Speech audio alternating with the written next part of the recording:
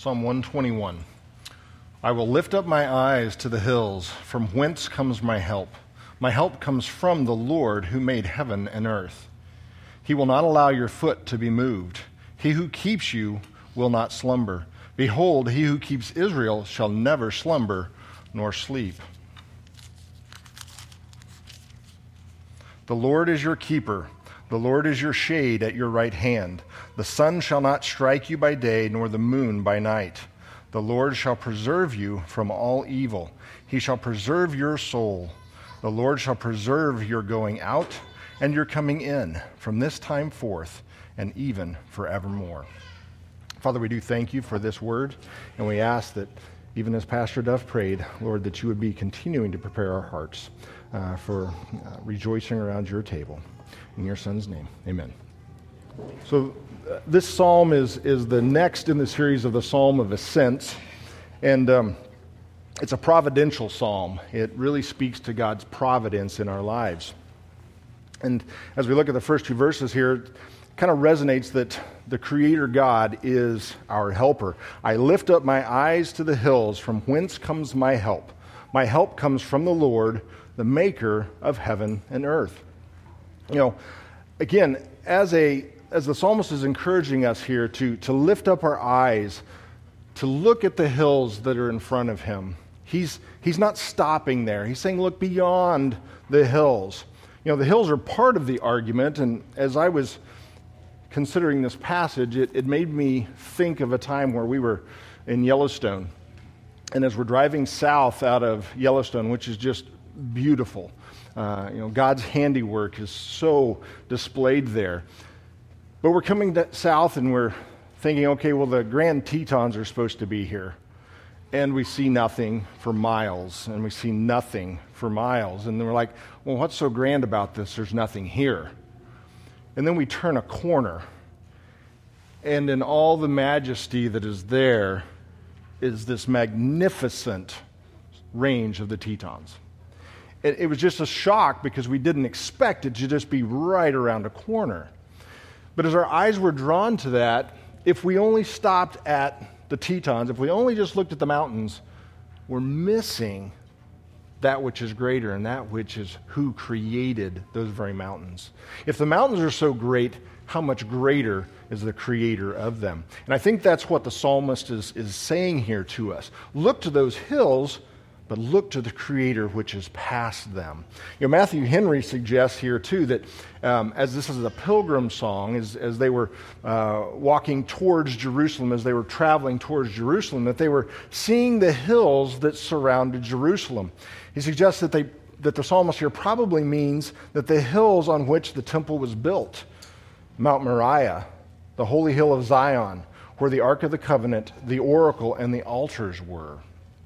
You know, God is our refuge and strength and ever-present help in trouble, Psalm 46 tells us. Psalm 90 says, before the mountains were born, or you brought forth the earth and the world, from everlasting to everlasting, you are God. We don't look to the mountains for our strength, but the mountains can draw our eyes off of that which is right in front of us. Our troubles, our difficulties, our temptations, everything that can distract us. It can cause our eyes to be lifted up to the God who created them. Psalmist kind of reiterates that because he asks the question. He says, where does my help come from? He says, lifts his eyes up, but he says, where does my help come from? And he answers it and he says, my help comes from the Lord, the maker of heaven and earth. In Genesis 1:1, we all know this. The very first verse in Scripture, in the beginning, God created the heavens and the earth. There's our foundation for understanding His Word. Jeremiah 10 says, God made the earth by His power. He founded the world by His wisdom and stretched out the heavens by His understanding. We know that the maker of heaven and earth has unlimited power, unlimited wisdom, unlimited understanding. He has all of the resources that He created at His disposal. Westminster Confession of Faith says this about God's providence. It says, God, the great creator of all things, doth uphold, direct, dispose, and govern all creatures, actions, and things, from the greatest even to the least, by his most wise and holy providence, according to his infallible knowledge, or foreknowledge, and the free and immutable counsel of his own will, to the praise of the glory of his wisdom, power, justice, goodness, and mercy. That's a long statement.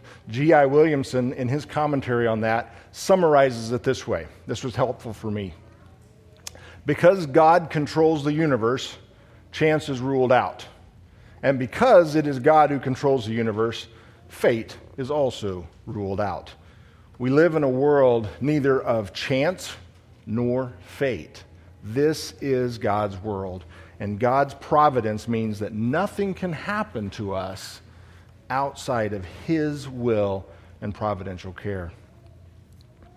So looking at the next truth here, that again, we saw that God, the Creator God, is our helper. Next here is that God is a covenant-keeping God, and he is our protector. Verses 3 through 6 say, he will not allow your foot to be moved. He who keeps you will not slumber. Behold, he who keeps Israel shall never slumber nor sleep. The Lord is your keeper. The Lord is your shade at your right hand. The sun shall not strike you by day, nor the moon by night. So again, God is the creator. He's not only the creator, but he is also our protector. So as we've been going through this, the first passages in this worship service, again, I was moved by singing Psalm 138 and Psalm 57, and as Pastor Duff shared from Isaiah 41, and then we read the canons of Dort. I mean, how many things already are pointing us to God's superintending power over our lives? Him as our protector, him as our refuge, him who has his hand over us for a shade and uplifts us also. Verse 3 says, he will not let your foot be moved. He will not let your foot slip. When we build our lives on God and his word, we are on solid ground. In the beginning, God created the heavens and the earth. When we begin there, we are on solid ground. We have a firm foundation for all of life. When you look around you and you see where the world is going, they don't have that foundation. And therefore, boys are girls and girls are boys. They have no foundation. We have a solid foundation, and he will not allow our foot to be moved. The Lord makes firm the steps of the one who delights in him. Though he may stumble, he will not fail or fall, for the Lord upholds him with his hand. Psalm 37. Everything that happens in your life and my life takes place under God's providential care. Second, it says that God is constantly on the guard, right? He who keeps you will not slumber. Behold, he who keeps Israel shall never slumber nor sleep. Again, I'm going to default to Matthew Henry because he says it better than I could. He says, he is a wakeful, watchful keeper. He that keepeth Israel, that keepeth thee, O Israelite, shall never slumber nor sleep. I mean, how glorious is that? It's not just the keeper of the church, but he is the keeper of each and every one of us.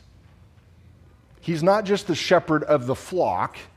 He is the shepherd of the sheep. Amen? He will never slumber nor sleep. So it doesn't matter what's happening in our lives. It doesn't matter the difficulties that are in our lives. It doesn't minimize them. It doesn't make them small in any way.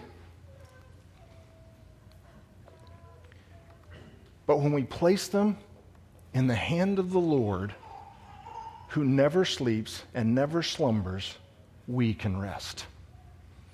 If we are constantly dwelling on those difficulties and we're not turning them over to him, we will not rest and we will not sleep. So give them to him and his providential care over you, and trust him that he will do you good. Verse 5 says, the Lord is your keeper. The Lord is your shade at your right hand. And he is close by. He is close by to shade us from the heat of the sun. Psalm 16 says, I have set the Lord always before me. Because he is at my right hand, I will not be shaken. The Lord is that shade, and he is right beside us.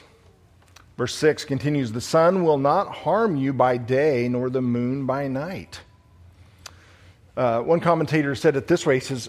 He compared it to the Israelites as they were walking in the wilderness, and they were being guided by the cloud during the day and the pillar of fire at night. He says, as he kept Israel in the wilderness by a pillar of a cloud by day, which screened them from the heat of the sun, and of fire by night, which probably diffused a genial warmth over their whole camp, that they might not be prejudiced by the cold and damp of the night, their father Jacob having complained in Genesis 31 that by day the drought consumed him and the frost by night. So then thirdly, the Lord will make you safe in every respect. Verses 7 and 8. The Lord shall preserve you from all evil. He shall preserve your soul. The Lord shall preserve your going out and your coming in from this time forth, even forevermore. So the word preserve jumped out at me, only because it was repeated 3 times there. And it drew me back to what Paul says in Romans 8. The latter part of Romans 8, starting with Romans 8:28. And we know that all things God works for good for those who love him and are called according to his purpose. 31. What then shall we say in response to this? If God is for us, who can be against us? And then the last part of Romans 8, in all of these things, and again, what was Paul referring to, these things? Well, famine and tribulation and persecution and distress and nakedness and peril or sword. We are more than conquerors through him who loved us.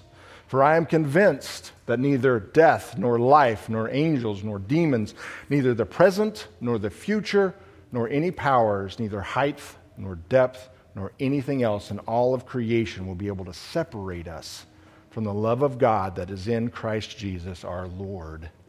He is holding us. He is saving us. These passages don't teach us here that problems and troubles are not going to be present in our lives, but rather that evil will not triumph. Evil will not triumph. Nothing will thwart God's purposes for our lives, and that nothing can separate us from God's love for us in Christ Jesus. We find an example of this in Luke as Jesus is saying. He says, you will be betrayed even by parents, brothers, relatives, and friends, and they will put some of you to death. All men will hate you because of me, but not a hair on your head will perish. By standing firm, you will gain life. That's Luke 21. In other words, even betrayal or death for the believer still means we triumph. God is for you, and therefore no evil, no permanent harm can befall us in Christ Jesus. You can trust God's providential care because God watches over every aspect of our lives from this time and forevermore. Amen? You know, God is watching over us now, and he's going to watch over us forever. Both of those are very encouraging promises. What if you had to pick one? Would you pick now, or would you pick forevermore? It's a funny question, isn't it? Isn't it great we don't have to answer? Because God says he is doing it now and forevermore. Amen? There's no question here. We are safe in him today, and we are safe in him for forevermore. Jesus said in Matthew 28:20, of course, after giving us our commission and making that we're to go out and make disciples of all nations, right? Baptizing them and teaching them all that he has commanded us. He says, and surely I am with you always to the very end of the age. So take comfort in this psalm. Trust God in all things and look for the good and gracious aspects in this journey that is yours. The Lord is with you. God cares for you. He will provide for you. He is there to preserve you. I lift up my eyes to the hills. Where does my help come from? My help comes from the Lord, the maker of heaven and earth. So as you lift up your eyes to this table that God has set before you, this is so that we remember what he has done for us in the past, that benefits us now, that is forevermore. Amen. Father, thank you for this truth, this encouraging psalm. Thank you, Lord, for your entire word and the foundation that you have given us that is this faith, Lord, that you have graced upon us. We praise you for your grace, and we praise you, Lord, for a celebration each and every week as we come before you.